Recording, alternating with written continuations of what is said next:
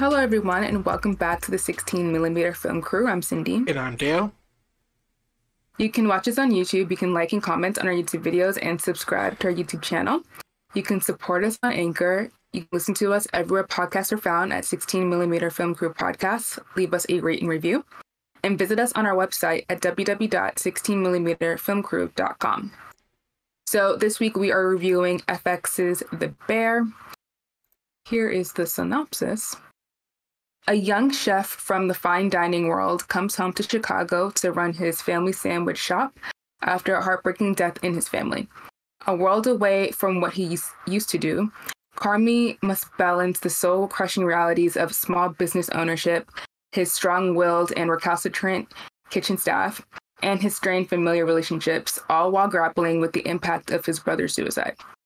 As Carmy fights to transform both the shop and himself, he works alongside a rough-around-the-edges kitchen crew that ultimately reveals itself as his chosen family. So this series stars Jeremy Allen White, Ebon Moss-Bachrach, Ayo Edebiri, Lionel Boyce, Liza Colon-Zayas, and Abby Elliott, and it is created by Chris Storer. Okay, so Dale, tell us about your feelings of the show. It's beautifully well done and made. For some reason, it feels like these movies have to of course we see the menu, but I'm talking about chef.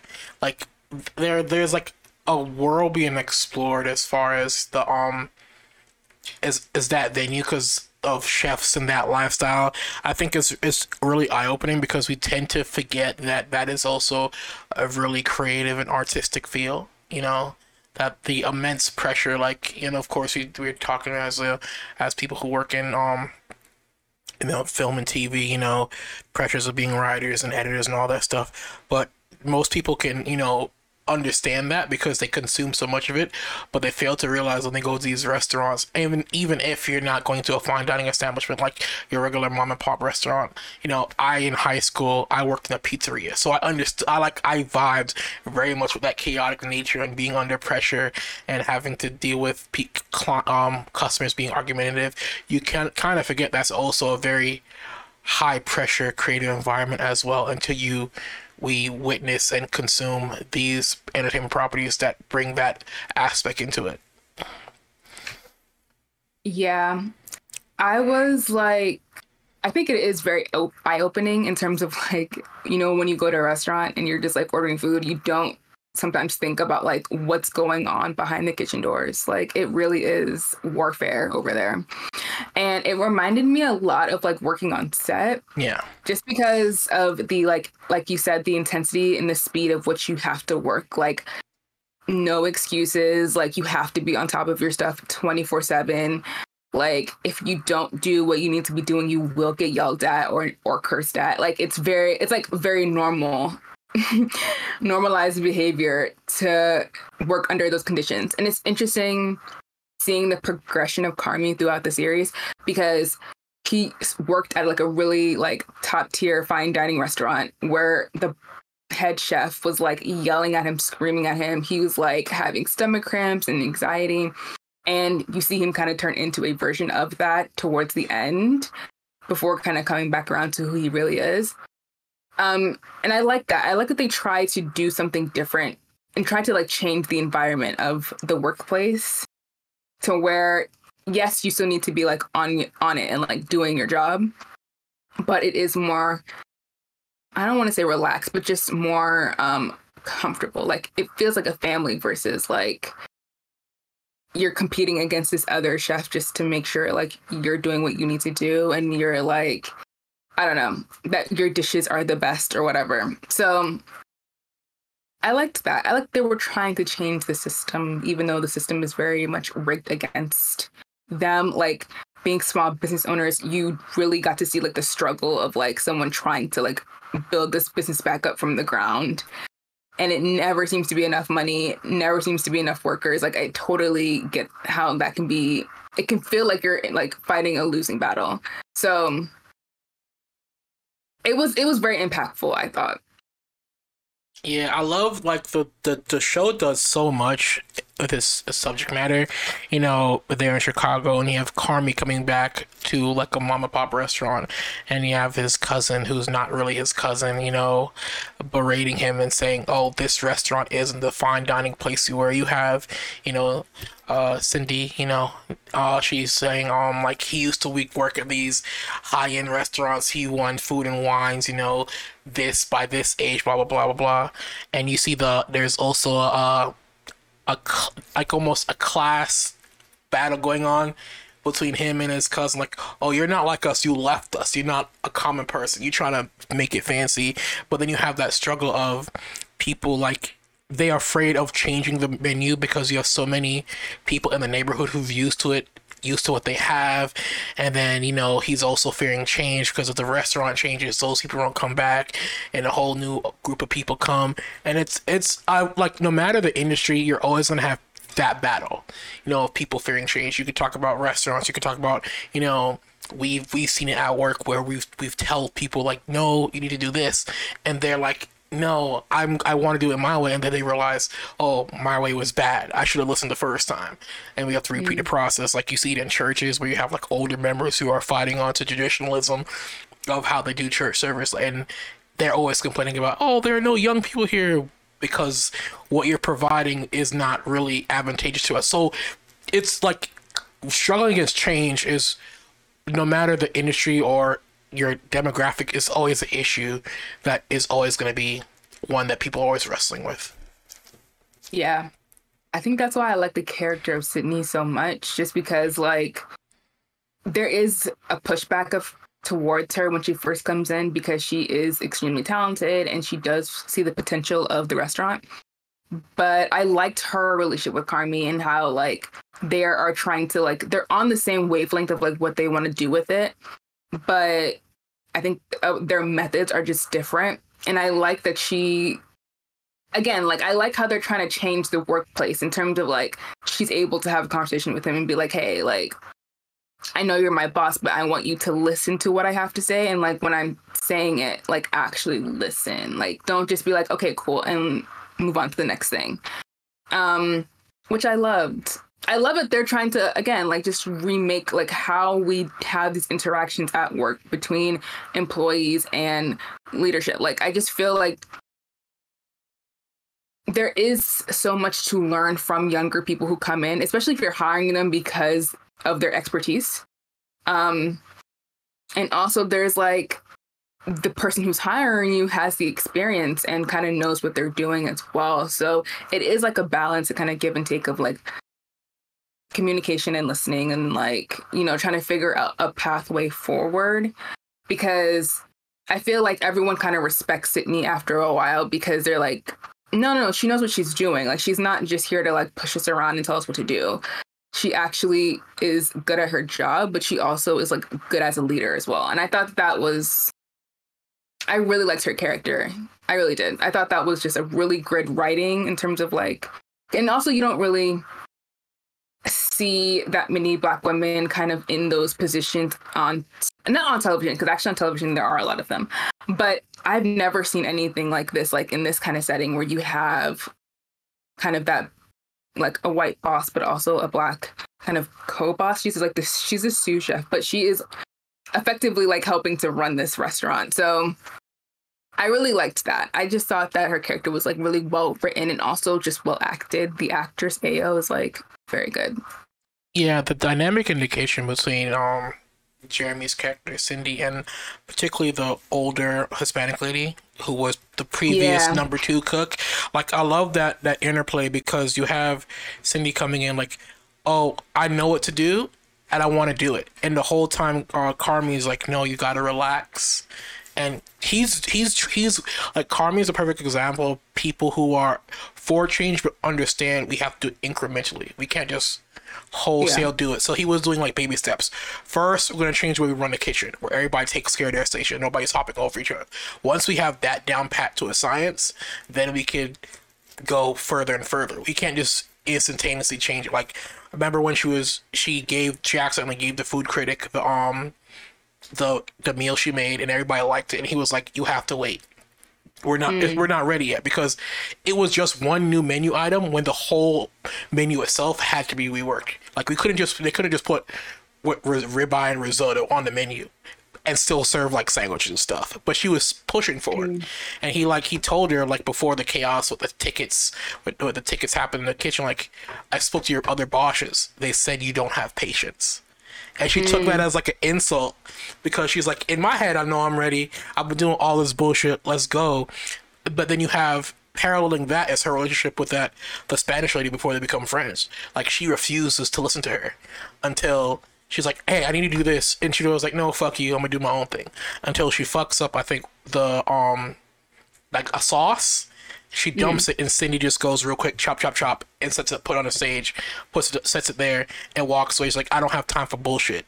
And she just walks away, and then the Spanish lady understands, like, oh, she's doing this because she knows her shit. You know, I love those three relationships kind of ebb and flow in a way. Yeah. And again, I think it's just a good example of like, it's cool. And I guess maybe that's more reflective of like my generation, or not my, but like my side, my age group and kind of younger, where we're like full to the brim with ideas and we're like ready to get in there and make change happen. And it's like, not at that pace. Like, I feel you, but like, we're gonna have to take this step by step. And I know like a lot of young people don't always want to hear that because they feel like things have been messed up for so long that they can kind of just jump in there and make the changes. But really, like, you still need your elders. Like, you still need to listen, to be patient, to pay your dues, just like everybody else. Like, we don't get a free ride just because the system has, I guess, affected us the most or whatever. But it's like, like, there's still, like I said, like, there's still a balance that needs to be struck. And I think that this show was like a perfect example of how that can happen. Yeah, I feel like our generation kind of fits the issues of like both Cindy and Carmy have as far as entering the workforce, because like you said, we want to do so much, but we lack the finesse or the understanding. And it also takes in that relationship where the boss and both the employee can kind of understand and come to a synergy where the boss understands you have these skills, I'm gonna use these skills, and pick and choose. Like when we're at work, we have that relationship with our boss, and it's hard. It takes time, because I remember when I first started at our job way before you came in, like we would go at it on like shoot days, like yelling back and forth, like everybody involved were pissed off at somebody for messing up something, and then people were like, why is it taking so long? But that's literally what it's like on set. But then you also have to learn that just because that's the dynamic doesn't mean that always has to be the dynamic. Like, them yelling in the kitchen was always dynamic, but then Carmy learned that can't always be the dynamic, Yeah. And I thought his journey of like healing and stuff was really interesting, because they get the restaurant, his brother losing the restaurant because he has passed away because of his addiction. And I liked that they delved into the mental health issues that he was having personally, how it was affecting his entire family and like their broader community, because it seemed like it's a very tight-knit community wherever they live. I mean, in Chicago, but like in that specific area. So you see how Michael's death has like affected everyone from the staff to like people who he owed money to. Like, everything was kind of caving, and it was just really it was really interesting to see him get that help, to have him ask questions. And I don't know if anyone else has, I think everyone has either had addiction affect their lives personally, or someone they know has been affected by addiction. And even in the groups that I'm in, kind of supporting someone who's dealing with that, he was asking a lot of the same questions that I've heard in those meetings, or the questions that I've even asked myself, like, okay, like, how do you not know, like, what you could have done better to help this person, and all these type of things. I thought it was really interesting to see how Carmy was grappling with it, but also to see how Richie was dealing with it, and yeah, just how that affects the family. And then but like tying that back into the restaurant, like what does that mean for them to be at this restaurant and to save it, you know, like not to sell it, but to build it up, to make it better than it was before. And just the passion of like cooking and how that was the bond that him and his brother had, and that's why he's so passionate about it. And I just really liked all of that stuff. I think that really filled out the story versus it being like a very like comedy drama of like what goes on in a kitchen in a restaurant. Like I felt like that made it a lot more impactful and a lot more deep. Yeah, I do like the one scene where they had, dang, what's the old boy who played Punisher dude, who's actually the Mike who plays Michael. Jay Berthold. I hope I'm pronouncing his name right. John Berthold. John Berthold. Yeah. Like I'm happy. You know, most of the time when they feature a character who is deceased in the show, they do multiple flashbacks. I'm glad in this show they only took like one flashback, but it did such a good job of, you know, it's kind of reiterating how the bond there, that not just Mikey, but not just Carmy, but sister, you know, Mikey and their cousin, their brothers, Richie, the four of them had before Mikey passed, and it's amazing to see how we just get that one glimpse, and it repeats itself again at the end where Carmy's in the Alcoholics Anonymous meeting saying his brother just had a way of making everybody felt loved, and he was saying, "Oh, I thought we were close, but everybody was close with him." And that one flashback illustrated that perfectly. Like they didn't have to show it again. Like I remember, like yes, it was communicated so perfectly visually one time that I don't need to repeat it. And so that loss of him is instantaneously felt once you saw that flashback and you continue with the show. You could see the chasm that it's left with him not being there. And it's one of those things, like, as now that I'm older and I can kind of, and I've had conversations with my sisters, and it's also a story of two siblings. You know, the younger sibling not understanding how much the older sibling loved him, and I can understand being an older sibling. I can understand Mikey's viewpoint because, of course, if you're from an immigrant family, the oldest child is the pillar of the family. Like, if something happens to mom and dad, you got to pick up the slack. So at that point, Mikey's now running the restaurant, and he was fervent against not having Carmy there because he didn't want Carmy. Like, as an older sibling, I understood the logic. He doesn't want him stuck. He wants him to go beyond and do more. And Carmy saw it a totally different way. He's like, my brother doesn't love me. He's pushing me out. So he turns that into a hunger and drive, which is low-key what Mikey wanted. He was like, he probably saw that Carmy was much better. Like, they both had a love of food, but Carmy would not go beyond the restaurant had Carmy been at the restaurant with him at the same time. You know, and that's also, you know, if you're aware of those kind of pressures, what leads to the issues that Mikey has, which creates a situation that the whole show is set in. But yeah, this show is like for like a movie, like a show about restaurants, it does so much with telling interpersonal relationships really well. Yeah, it does. And I totally saw, it's funny that you mentioned that because I can definitely see it from Carmy's point of view, being the youngest child. Like, even though I think that was Mikey's definite intention, was to like push him to greatness and like, no, you don't need to be stuck here, like do more. I felt that maybe not okay, I need to do better so that you will like accept me or something like that, but more in terms of like, everyone already sees you as like a baby. Like they see you like a child. And so you do feel like you have to push yourself more to just be seen as like an adult or be taken seriously. And I definitely can see that. Like, I was relating too hard to him. I was like, yeah, I get it. But yeah, again, like what you were saying, like, I just feel that all of those smaller moments where characters are just talking to each other about stuff, I really appreciated that. I think the pacing was a little off just because this show very much reminds me of like The Big Short in terms of editing. Like everything's very quick and like fast paced, but then it slows down and then it picks back up again.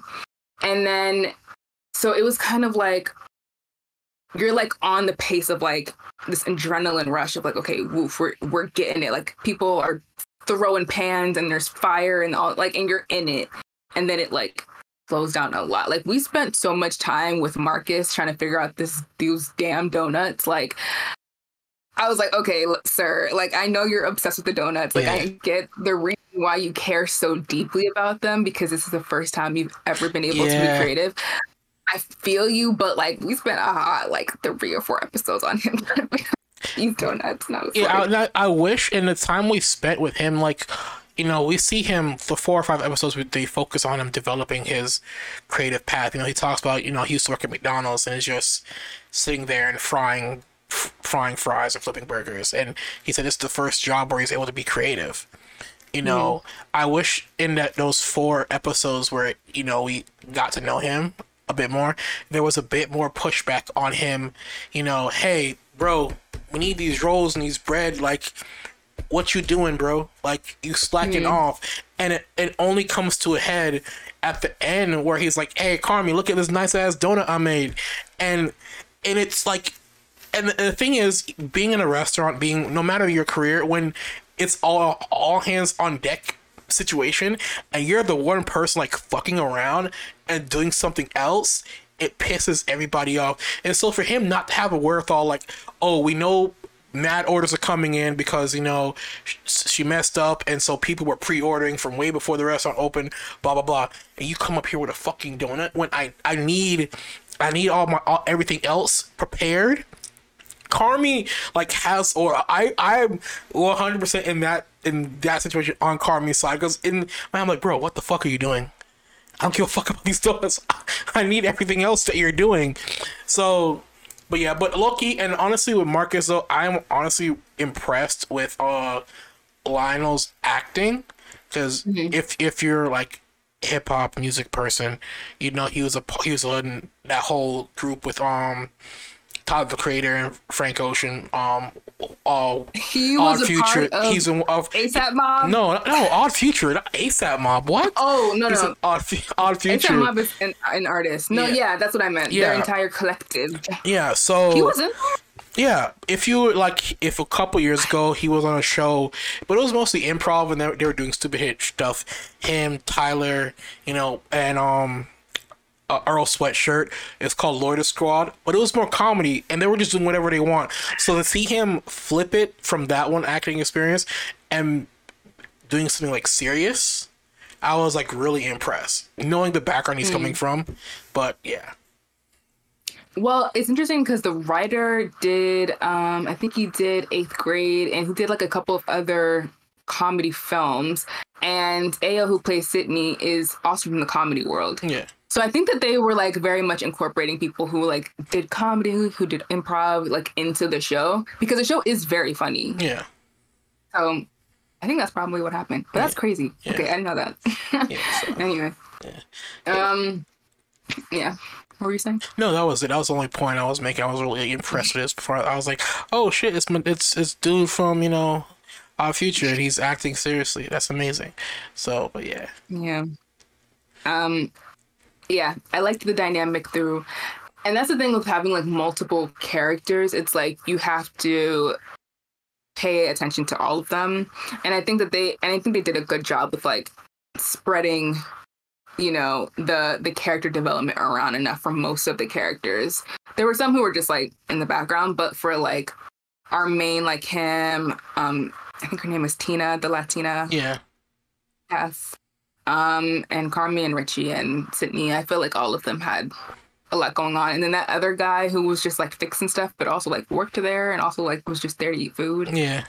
I don't know what his job was, but he was just a repairman. Like, I wish the older two black gentlemen, I guess he was Somali, and the other guy who they discovered like late in the show, where you used to play baseball for the Red Sox, like not Red Sox, the White Sox, and they just glanced over it and nothing else came up of it. Like, I hope in the upcoming season, you know, where they actually open the restaurant, the Bear, they get their even shine as well, you know, because they really were mostly behind the scenes a lot because you know we're dealing mostly focusing on Carmi and his interaction with Richie and his interactions with Sydney and Sydney's interaction with like the other two characters. So hopefully this coming next season they get their just due as well. Yeah. My favorite episodes were definitely the last two. That one episode, I think it was episode 7, where it's just all in one take. That's like the one thing I knew about the show before I even watched it, was everyone talking about that one take episode, which was done really well. Like you definitely felt the tension and the pressure of it. And I thought that was executed great. Jeremy did a fantastic job during that. Maybe that's the episode that helped him get his Emmy. I'm not sure, but like I have a feeling. And just the way the show is shot, I felt like the cinematography was really well done. Because like I think when it comes to filming cities that you've seen a lot in movies and television, you do have to have a different approach of how you're going to shoot it just to make it interesting and fresh. And I think they definitely did that. Like this show beyond that it was very well. I like the intentionality that they had with depicting, you know, mental health. Like they did the kind of the same thing that we saw in Last of Us, where Joel was, you know, when he was having panic attacks, he'd grab his chest and try and calm himself down. You know, the things with Carmi is like having panic attacks and he's zoning out and stuff like that. Like there are times when I can relate to those very much, where stuff would happen and I would just like stare off and like someone would grab me like, are you okay? I was like, oh, I'm fine. Like people would people would say, what are you staring at? And they were just like, I'm staring at nothing. But like I like his whole struggles with his mental health, dealing with the abuse, that when we're having jobs for the first time that we don't understand, we take it as it's okay. It's not until, you know, Cindy counters it like, yeah, all my other bosses were dickheads. Carmi always took it as, this is how things done, is how they are. And it's not until he's, you know, dealing with the pressure of, you know, running the restaurant and dealing with his brother's death that he's actually now processing that abuse he had in his prior employment. So Yeah, thought it was all handled really well. Just in the visual representations as well, like the bear and him being on that like fake TV show and stuff. But yeah, they did a really good job with that. So moving on from the bear, it's time on to our box office stuff. Of course, you know, it's, you know, the darling of the weekend, of course, is Super Mario. It earned another 180 million worldwide. Well, total, I think this is the total of it now. Had another big weekend. So kudos to them, doing well. I mean, the box office has kind of maintained kind of the same. Only John Wick, you know, grabbed another 26.5 million, and also now launched in South Korea, you know. So that launched in South Korea to 5.9 million. So yeah, and of course, Renfield, I think that's the Nicolas Cage movie. It did tank, although it did earn 7.7 million. So I don't know. I don't consider that a tank, because it over a weekend, if you make 7.7 million, that's fine. But we don't know. I don't know what it is compared to its production costs at the moment. So we'll see. It might be back, make it back in a long-term theatrical one, or, you know, Nicolas Cage's trend of doing really bad movies, but them somehow becoming cult, gaining, like, every Nicolas Cage movie seems to be bad, but for some reason it gains iconic cult status and they somehow recoup the money. I think the only Nick Cage movie recently that wasn't bad from the get-go was the one where the Pedro Pascal was in. I forgot the name of it, but that was the only one that I remember had good promotion, good reviews throughout its theatrical run, and did good in box office, that didn't like tank from jump, you know. So maybe Nick Cage should probably switch, instead of theatrical releases of his projects, maybe, you know, either straight to streaming, kind of what Adam Sandler does with all his duds outside of Uncut Gems and the basketball movie. But every every individually produced Adam Sandler movie is always bad, but because he had that giant Netflix contract, they all went on Netflix and his fans would watch him. I think he should try that route. Nicolas Cage with his movies instead of avoiding, the box office slap he usually gets these last couple years. Okay, moving on to news. So our first news story is about Angus Cloud's ex-manager who has detailed the actor's alleged substance abuse struggles. So Angus's ex-manager basically I think he went on like Instagram or something or Twitter and talked about how he's owed like $60,000 because he was putting in the work to like help Angus book jobs, but also like do other business ventures. And he was in throes of addiction. He was also shooting Euphoria season 2 around the same time. This is all unraveling. And people tried to intervene. He was like in and out of rehab. So I guess he's like trying to recoup his losses. I don't know how I feel about this. Yeah. Like, on one hand, like, I understand, like, dealing with someone who's in addiction is really, really difficult, especially, like, if you see the potential in this person and they're booking jobs and things seem like they're going well career-wise, but personally, things are kind of falling through. But he wasn't, like, voicing his concerns in order to be, like, Angus needs help. He was voicing his concerns in order to get paid. And I just felt like there was a way to do that because, rightly or wrongly, like, when someone's in the throes of addiction, like, they're gonna do messed up stuff, like, unfortunately. And the best thing that you can do is, like, try to help them, but helping them really isn't, like, a hands-on type situation. Like, you can only do so much for people. Like, they kind of have to make that decision themselves. But I just don't feel like putting all of this out there was an attempt to help him at all. It very much felt like a self-motivated campaign to like get money. And that's really messed up. Yeah, it's unfair for. I understand you're a manager. You're owed your $6 million, $60 million, or $60,000. But to now throw your former client under the bus like that, and then reveal like in the midst of this whole situation, you were doing drugs and dealing with substance abuse, so that that's something that could have been handled behind the scenes. Right. I understand legal and litigation process is a while, but now it comes to you as a professional. Like, how do I now do my current clients or my future clients? How are they going to react? If they're going through the throes of something private, addiction or whatever, and then I'm going to expose them for blackmail for not them paying me. And it's really odd considering. He's with him as a client on Euphoria, a show with young people dealing with a young person dealing with addiction. It's really weird as a manager that that you're an actor on the show is going through this, and he never informed Sam or anybody else involved saying August needs help. August has a drug problem.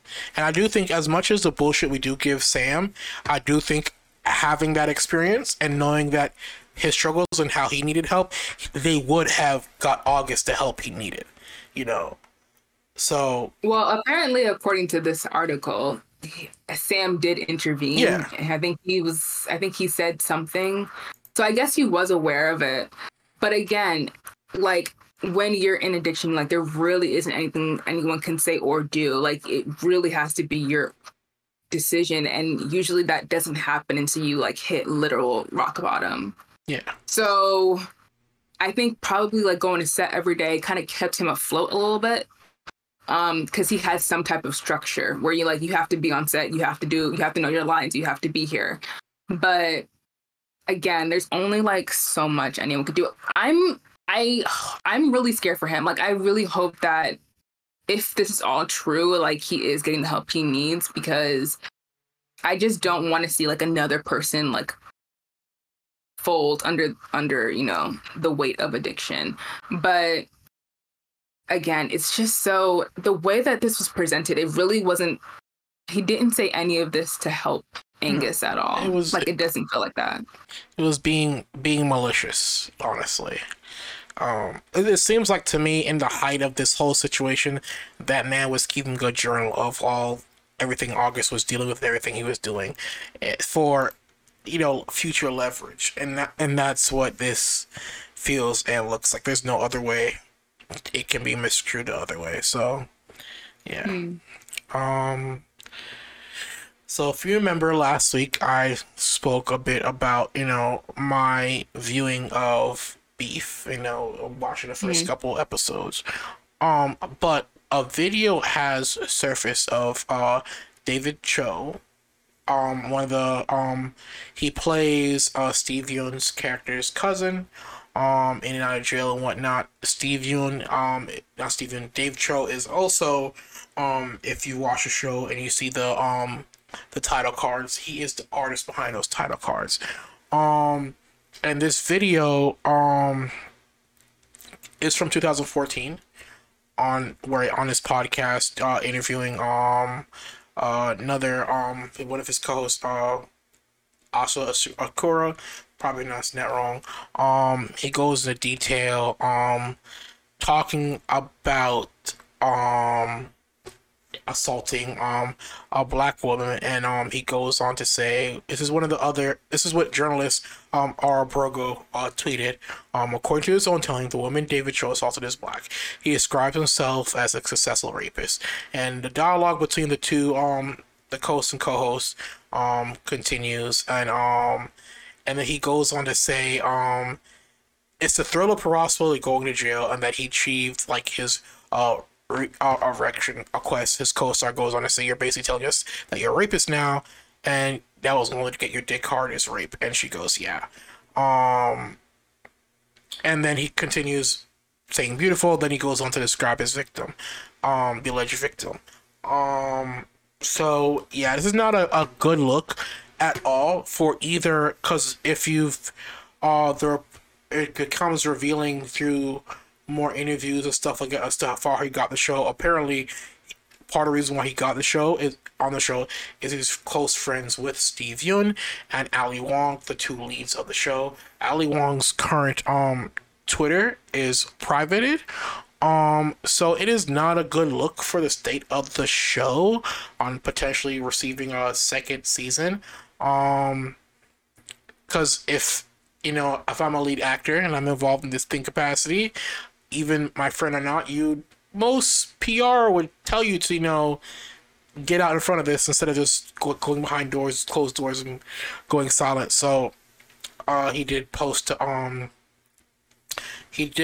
send the journalist a copyright notice, to take off the video of him saying that on her Twitter, but damage is done. It's too late. Everybody's downloaded the video. Like, should I have a copy of it? If you want to give me a copyright notice, I don't care. I'm probably gonna repost it later.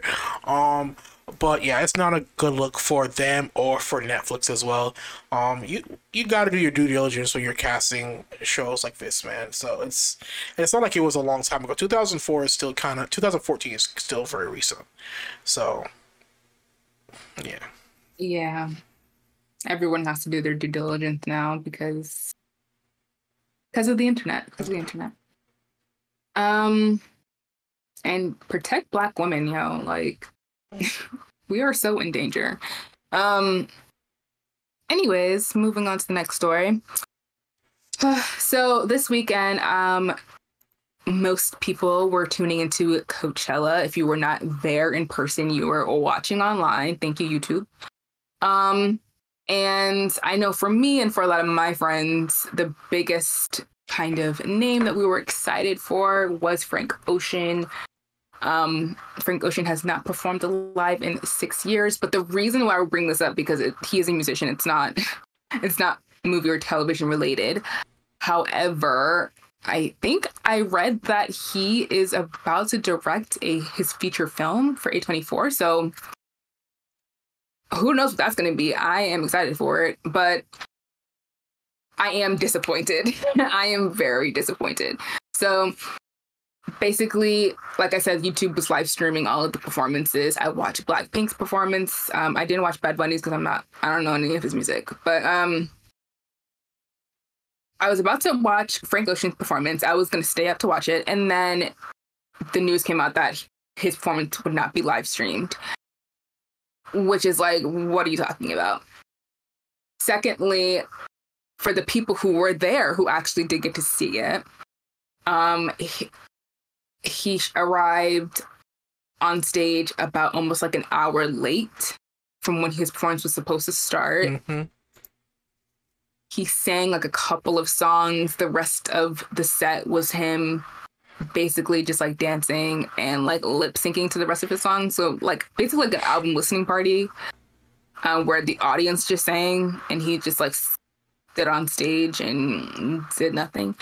And then he left early because Coachella has a curfew. So like they're renting out the space. So, like, you have to be done at a certain time. And because he was late, they had to kind of cut it off. But he also just left early from the performance. So people are up in arms over this. And I am too. Right. And here are the reasons why. Yeah. Here are the reasons why. First of all, this man has not performed in 6 years. He's not performed live. He has not dropped an album since 2016. So this is going to be his big comeback. Like, he's coming back on stage after many years of not being on the scene, and also after personal tragedy. He lost his brother, I think 2 or 3 years ago. So if I was at Coachella, right? So I paid my money, and you know, Coachella is expensive. Like, it's $800 plus to get a ticket there. Yeah. I spent all of that money, and you know, people who are going to Coachella, some of them got money, but a lot of people don't. Like, a lot of people are like spending their like their last coins to get over there, and people are coming to pay to see you. The audacity to not even show up for like an hour and then leave early and then barely sing your songs, that's just like flat out disrespectful. Like, that's disrespectful to people who paid to go see you. It's not like you were like promising an album and it didn't happen. Like, that artists do that all the time. You are performing live for people who left their houses to travel over there, people who booked flights, people who are like staying in tents to go see you. And it's just like complete disrespect for your fan base. And then to not live stream it for the people who couldn't afford or could not make the trip over there is wild. Like, and people were like, oh, well, maybe he's gonna say that he's gonna drop a new album. That's not even true, because he didn't do that. He literally was like, there's not a new album coming. So I was outraged. Like, I was absolutely outraged at that. And then you're gonna have, while you are performing, you're not really seen. It's like a big screen. Basically, it looks like we're watching you on a set somewhere else. Like, you're not even there, basically. And then you're going to have your audience sing most of your songs. I hate when artists do that. Like, I sing your songs in my house all the time. Like, I didn't pay to come, or I'm not even watching to come hear other people sing your music. Like, we're here for you to perform it. And according to and I've heard some of the footage from the people who captured it on their TikToks and stuff. Thank you, people who live streamed out there. That like the vocals were good. It's not like he was his talent dipping was never in question. That it was never about like, oh, can he still do this? Like, yes, he can. The question is like, why are you not doing the job that you were hired for? Like, or that you agreed to? Like, you agreed to this, like, months in advance. You knew months in advance that you were performing. And if your mental health was dipping, if you were struggling with stuff, like, you didn't have to do this. Like, you could have pulled out weeks before the day of the performance. Like, that's happened. That literally happened last year. Kanye was supposed to perform. wasn't able to do it, The Weeknd performed instead. Like, it's not unheard of for these things to happen. And I'm thinking, like, if there is an issue, like, you don't have to, like, go through with it. I mean, contractually, there might be stuff there, but, like, I feel like you can figure out your way around it. Like, I'm sure you could, but I just feel like showing up and not respecting your audience's time, not as respecting their, like, desire to see you perform live, people who literally gave you your career, by the way, like, that just seems... I can't comprehend why someone would ever do that. Like, I just don't understand the logic behind it. Well, apparently, I think about... Well, it's a story that I think Billboard.com is running right now currently as well. A couple, and they released it to TMZ first, so you know how that usually goes, is that they're saying Frank hurt his ankle at Coachella before he was performing. Apparently it happened near, like, the Polo Grounds area, where it was serious to the point where doctors advised his production be changed. So it's clear that there are production issues going on if his ankle was legitimately hurt, but at that point Coachella, I think, was probably aware and were already making changes. So, and it's obvious, I think the initial set design was to include a skating rink with ice skaters on it, and it's clear, you know, once they realized it couldn't perform, that had to be scrapped. But that's fine, cool. Now I understand that's going to affect, you know, the performance or whatever. You're on an injured ankle. That's perfectly fine within the reason. But to arrive an hour late into your headlining set and then to have these long pregnant pauses saying what's next shows a level of I don't give a fuck beyond what I've ever seen, which is, it's just weird. Like, as I said, Frank has not released a track for a long time, and I remember the lead up to, you know, his first album, you know, we were just playing people were listening and hoping and waiting for him to get an album, you know, listening to all his demo stuff. You know, Frank is a really talented artist, but I do feel like he's cut from that Kanye cloth of where ego comes in and it kicks your ass and it, like, fucks up every other opportunity you could possibly have. Because, I mean, and what I'm saying, like you're saying with TikTok and Twitter, like, even people were saying that were there, like, he was so far away from the actual viewing area on stage that people were stuck watching even people in the front row were stuck watching on monitors. I'm like, that's beyond absurd. That shows like, yeah, your ankle hurt, but everything else involved shows a clear lack of professionalism on your part. Absolutely. And that's my thing. It's like, first of all, he's not like Usher. Like, he's not about to be out here doing choreo. So you really could just sit down and sing. Like, literally, that's all you can do. And that would have been enough. Like, I feel like everyone would have been fine with that. Yeah. So he could have done that and that would have been fine. But I just feel like he has built such a mystique. And here's the thing. Frank Ocean is my favorite artist. Like, beyond anyone else. Like, he's at the top. So I could only imagine other people who paid. That's my thing. Like, these people paid mad dollars to come see you. Like, that's just, but anyways, I just feel like he's built a mystique of, like, being hidden, not really being known. Even when you listen to his music, you don't even know what it's really about because you don't know him.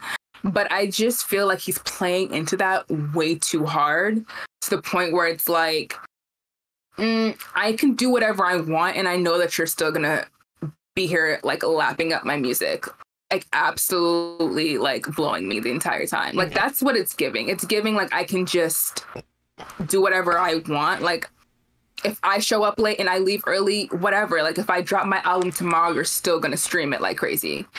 And it's that level of, like, disrespect, disregard, and just like you said, ego, pride, just believing your own hype to a certain degree. And I'm trying to be generous and not. Yeah. I really hope that that's not what's happening, because I respect the hell out of this man. But I just feel like I don't know what happened here. Like, I'm not sure what was this.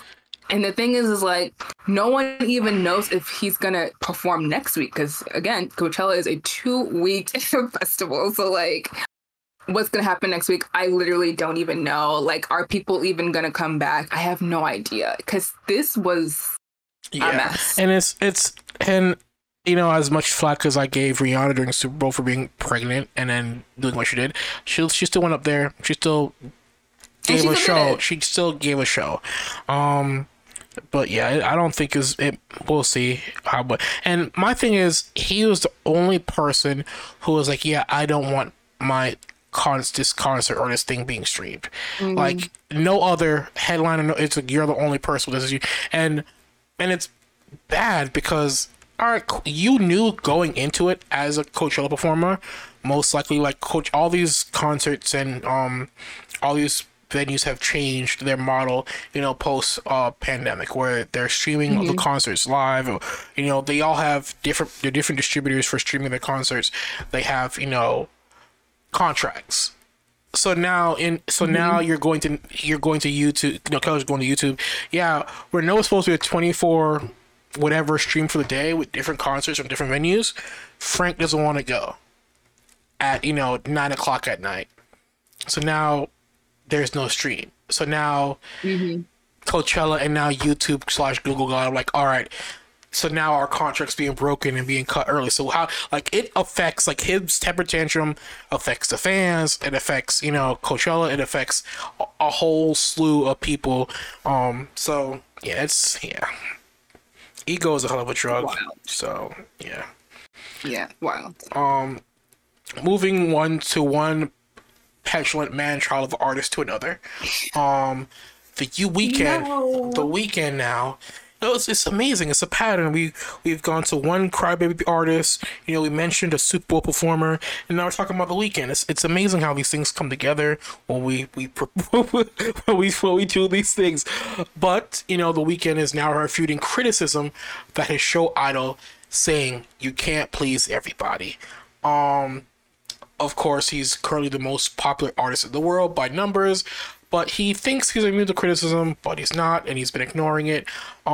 Especially this comes after the Rolling Stone published their investigative piece documenting the show's trouble production, and issues between crew and The Weeknd himself was indirectly blamed and wanted the show revamped, and also the controversial scenes that we talked about that we won't go over once again.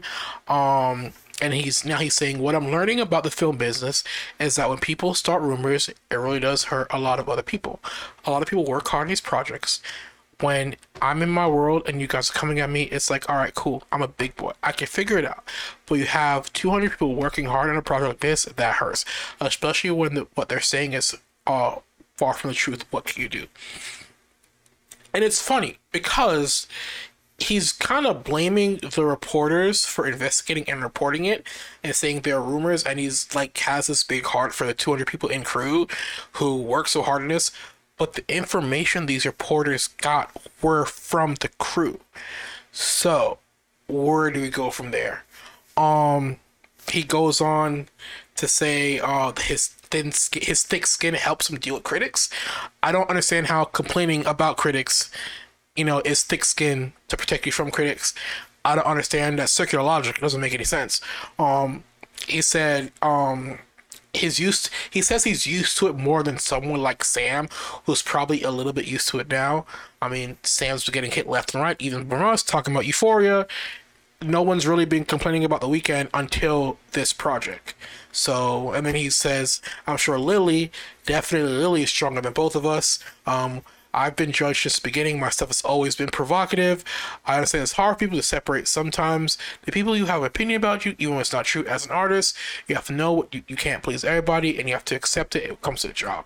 You have to remind yourself that nobody knows you and knows you're a good person. And if you're going out there trying to prove to people that you're a good person all the time, then it becomes a dead end. That's what I learned with some people to learn to understand. I have to have thick skin, but I have thick skin. I'm used to it. This is the first time I think in his career The Weeknd has actually been facing like negative issues, if I'm correct, right? On this scale, probably, yeah. Yeah. So I don't understand why he's saying he's used to it as an artist. House of Balloons, all that stuff, critical acclaim, everybody loved it. This is the first time I think he's ever faced criticism, and that's why he's reacting the way. To say he has thick skin and then continue to complain about everything, you know, is, I don't know. I don't know. We don't know. Okay. I have no comments. Like these dudes with money and so thin skin, bro. You have money. Why do you care? Let it go. I mean, broke dude like me, I can complain. You know, I'm broke, and then, you know, I got people criticizing me. I'm gonna be mad. You got money. Let it just go to Saint-Tropez, go to Spain, and just ignore it for like a week. Pull a George Clooney and go on a yacht in like the middle of the Mediterranean for like a week and have nobody bother you. Like, bro, come on, grow up. Am I wrong? Yeah. Yeah. I don't know. That sounds nice. I would love to do that. Yeah, it is so interesting to me, his responses to these things, because it's like, first of all, the show isn't out yet, so we're not criticizing you based on your performance, your idea for the show. We have no idea what the show is going to be, really. Yeah. And you're taking it so personally before anything has really even come out yet. So I don't know how you're going to fare when the show actually airs. There is finally an air date. Because I'm like, y'all are talking about the show. I'm like, when is the show actually dropping? That's what I'm saying. Like, all this but whining it is for a show that's not even out yet. Like, bro, come on. So, but the thing is like, you're working with someone who's already very controversial. So I don't know what he expected, because like, you're working with a very controversial person on a show that's already extremely controversial, like, and he brought up the point of being provocative. I'm like, that has nothing to do with whatever this is. Like, being provocative is one thing, having scenes that are insane look is a completely different thing. Yeah, provocative is one thing to be provocative, but to have originally intended to have a simulated rape scene in a show, what is not clicking? That is like, I don't understand with what the mental gymnastics that you can't click the two. That's a line you should not cross at all on any medium whatsoever. Especially with all these issues we're dealing with, women's rights and protecting women and all that stuff. I don't know how you thought in your head, like, yeah, this is gonna be good. This is gonna be worth it.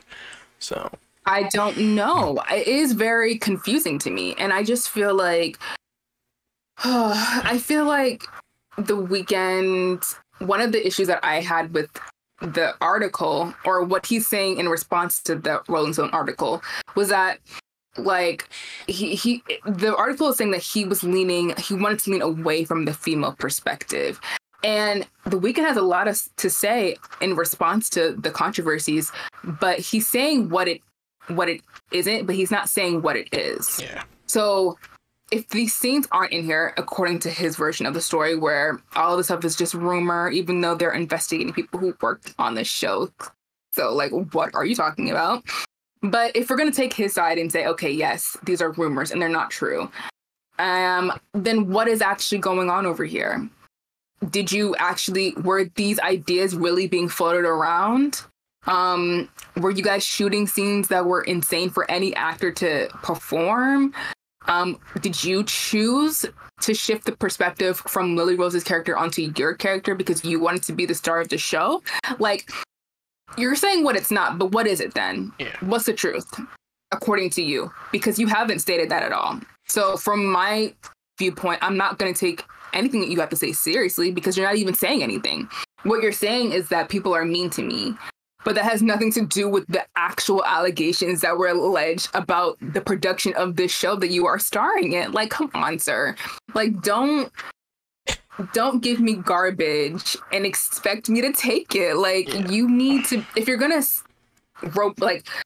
just push all of these things away, then you need to say what exactly happened. Otherwise, those allegations stand, as far as I'm concerned. Yeah, we've been hearing Frank not Frank, but The Weeknd, and these complaints are far too long for a show like you said nobody's seen. And the other two people who were mentioned and featured in the article initially, Sam, Lily Rose Depp, ain't said shit, ain't said anything.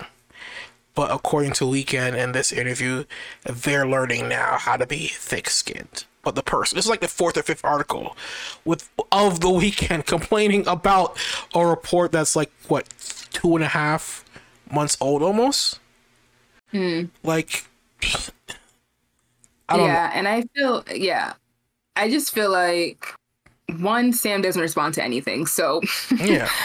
with all the controversy that's gone on with Euphoria and now this, he's not going to say anything about it. I don't know. I don't think he cares. Yeah. To be frank, like, I don't think he gives a damn about what anyone says. He will continue to make the actual, like, I don't know, the most extreme forms of anything. He will put that on screen. And y'all are going to eat it up. See, and that's why he's not saying anything, because he knows people are going to watch this show. Like, he does. And for Lily Rose Depp, like, I'm sorry for cutting off. Continue. Oh yeah, that's fine. For Lily Rose Depp, one, and here's the thing. I feel like when your parents are famous and you've grown up in that kind of environment, obviously you're going to have a different kind of reality to like everyone else. Like, you're going to expect people to criticize you because that's how you've grown up. And I'm sure she's dealt with that more than anyone. So he's probably right. That doesn't change the circumstances of what's happening on this show. Like, that has nothing to do with what's happening here. Whether y'all take it badly or well, like, you have to at least acknowledge like what is going on. Like, the reason why this investigation came out is because there were really troubling things that were happening, and you're not addressing it. You're just upset that people are criticizing you, and it's like, I don't know. This is what happens when you're in Hollywood for too long. Like, you lose a sense of reality. Like, you're kind of out of touch. This happens with like most people. We're seeing it play out. I don't think it's not that out of touch. You mentioned something that's really important. You said, Lily Rose Depp, father, of course, Johnny Depp. So she knows when shit is happening to shut up. Like, she didn't say anything when, her father was having issues with Amber Heard. She didn't say anything with this. Sam Levin, staying quiet. Father, famous director. Now you have The Weeknd, whose realm is only in the music space. He's only dealt with, music journalists and stuff like that on that level. And now he's entering a realm where he doesn't have the cachet to flex. So like, oh, I'm The Weeknd. I'm this world famous musician. Like, you're entering a different creative space as like an actor.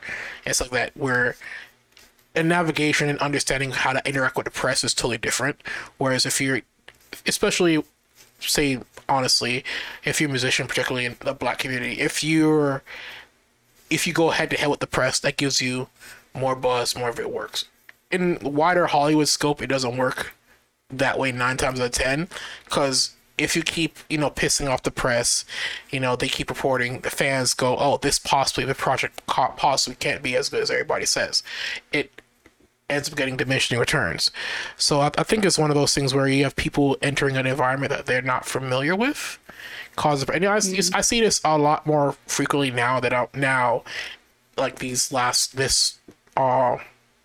year, where you have people who've mostly dealt with influencers and bloggers and stuff like that complaining about journalists because they're assuming journalists should function like influencers and bloggers and give them handshake deals and not give them bad press. Whereas honestly, journalists, like the journalists who report on this, have no obligation to artists or talent to treat them nicely and soft-handed. Like, if your shit is trash, I'm gonna report and say your shit's trash.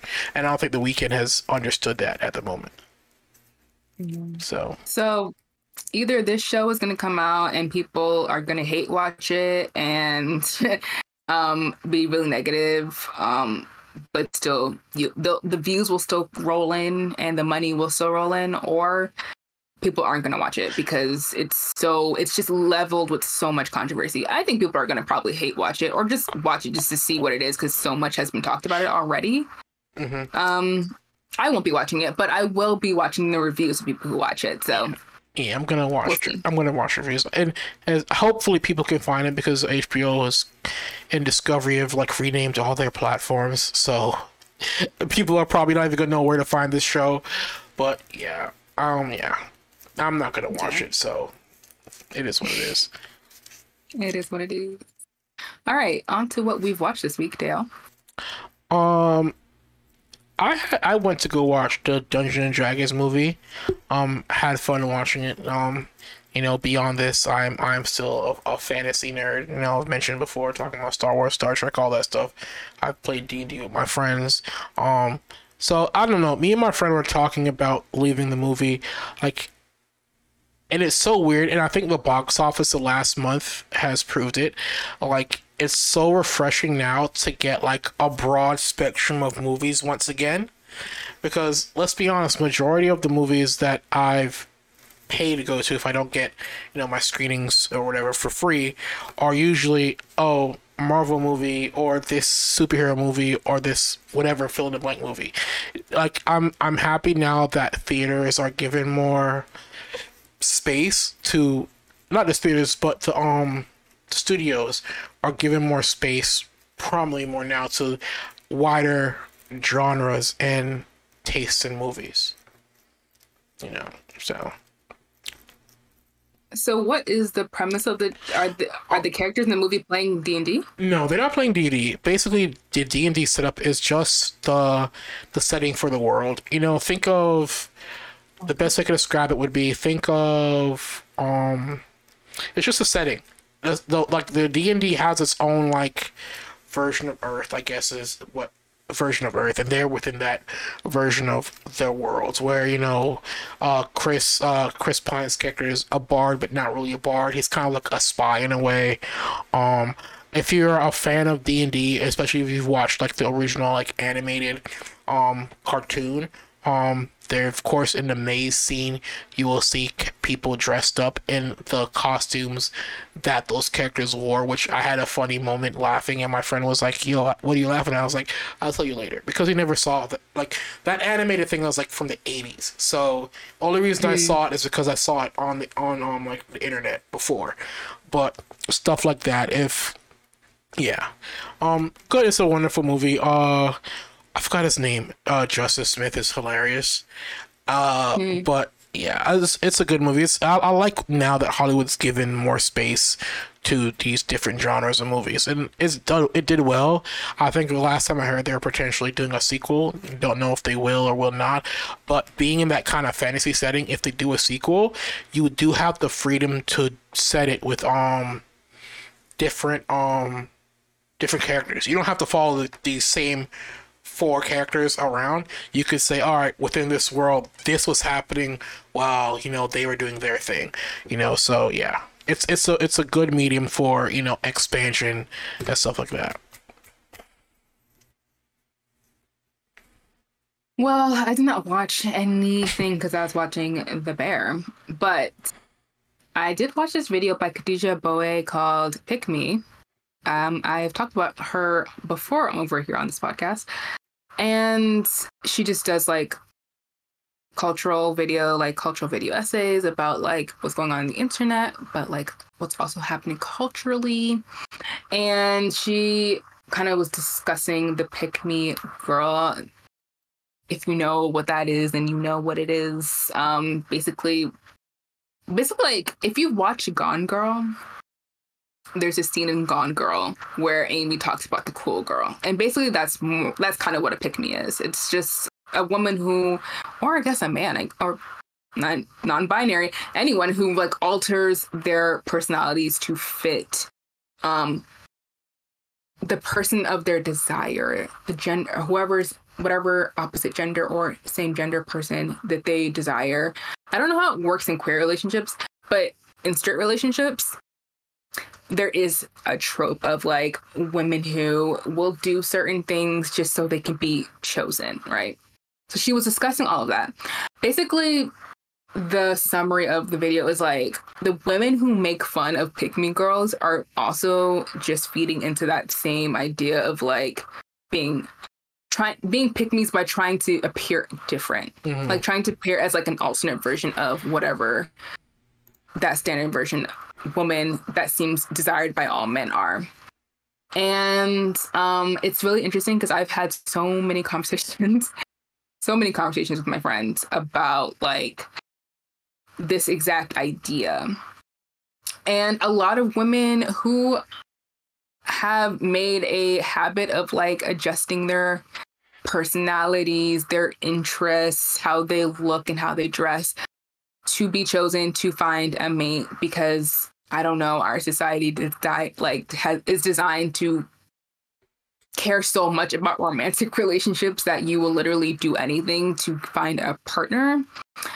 And yeah, it was a very good video. I mean, I have thoughts, but I don't know if I feel like getting into it. I mean, regardless of gender, I do think anybody has the capability of being a pick-me. I think we harp on it more for women, but for men, it's the same thing. But for men, you're a simp if you're a male pick-me, and it's kind of viewed more in a negative light for men. Or you've heard, like, I guess multiple other comedians, you know, I forgot where I heard the line, but the idea, oh, dude, you're soft, and like it's weird. I think everybody has their reasonings for being pick-me-esque. Everybody has some concessions that they will make for a significant other or search for a significant other. It's not I don't know why it's viewed on both the male and the male and female side as such a negative or derivative topic in a way. So, yeah. I think it has to do with like misogyny and internalized misogyny for women. Because you're like, oh, I'm not like that girl, like the girl who, and that could be anything depending on like who your object of affection is. So like for me growing up, because I grew up very religious, like if a girl was wearing clothes that were revealing, or you knew that they were sleeping around, that would have a like negative connotation. And so you would look at that person and be like, she's easy. All the boys want her, but I'm wifey material. Like I'm blah, blah, blah. Like you have this idea in your head that you are somehow superior to someone else just because you're making different choices. And I think that that's all because of patriarchy and sexism and stuff. Like that stuff is built into, I know for a lot of young women, that stuff is like built into your mind from an early age. So I feel like we were all pick me. I know I was for a long time. It takes a long time to like work your way out of that. And when I was growing up, the language of this was not even a thing. Like I didn't even know what this was. And I was engaging in the behavior, but I didn't have a clue what this was. So now that we have language, now that we have like terms and ways to communicate like these feelings, I feel like it's getting a lot better. But again, the point of the video was like, just because you can't make fun of people who are doing that stuff, even though some of the stuff can be really damaging to other people who, especially if you have a platform and you're sharing this information. I think that's really unhelpful. But you are also feeding into, I'm not like the other girls because I'm doing something different, versus like us just living our lives and just accepting people for who they are and minding our business. I feel like that really is it. Like just mind your business. Just mind your business. Live your own life. And then obviously I watch Coachella. So that's it. Yeah, misogyny is really the core issue of it. Like circling back to the conversation we had about and women talking, misogyny is the core issue with, you know, the issues of men being simps, or men being simps and being regarded other males as being soft or weaker because they're not, you know, oh, you the man, why are you chasing after her, why are you doing all this for her, being a simp. And the other side is a pick-me, where you have women who think they have to, like, in the words of Beyonce, this shall cater to you, you know, to get a man. But yeah, it's, and hey, look, you do it, it makes me laugh. In the words of Beyonce. But just honestly, I just say, like, you're right. Mind your business. If it works for you, it works for you. Like, you can't judge anybody else's relationship on your standards. If it works for them, it works for them, and let it go. If they're happy and they're in love and You know, if what they're doing isn't negatively impacting your life, let it go. So let it go. Yeah, and then I just watched some of the Coachella sets, and that was it. I didn't watch Coachella this year. You didn't? No. The only reason I watched it was for Frank Ocean. I literally don't watch it. I don't even think I watched Beyonce's thing. I think I waited until her special came out. That was it. That's what. It.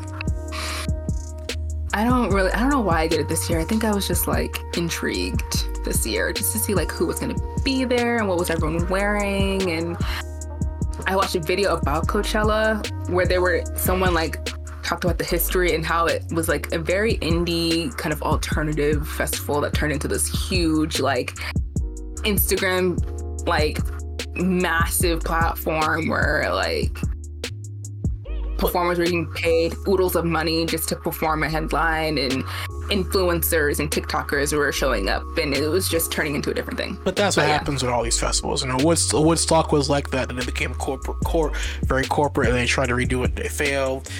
You know, you have Bonnaroo, you have Glastonbury, you have Coachella, you have Lollapalooza. They're very corporate. Hell, I remember when what was it called again? I don't know, I forgot about it. People were complaining about a festival becoming really corporate and feeding their values.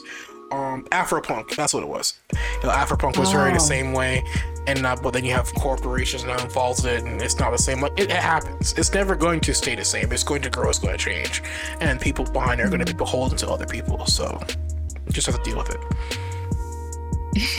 That's it. Deal with that. Deal with it. All right, so that's it from us this week. We hope you guys are taking care of yourselves and doing well. Make sure to check out all of our social media.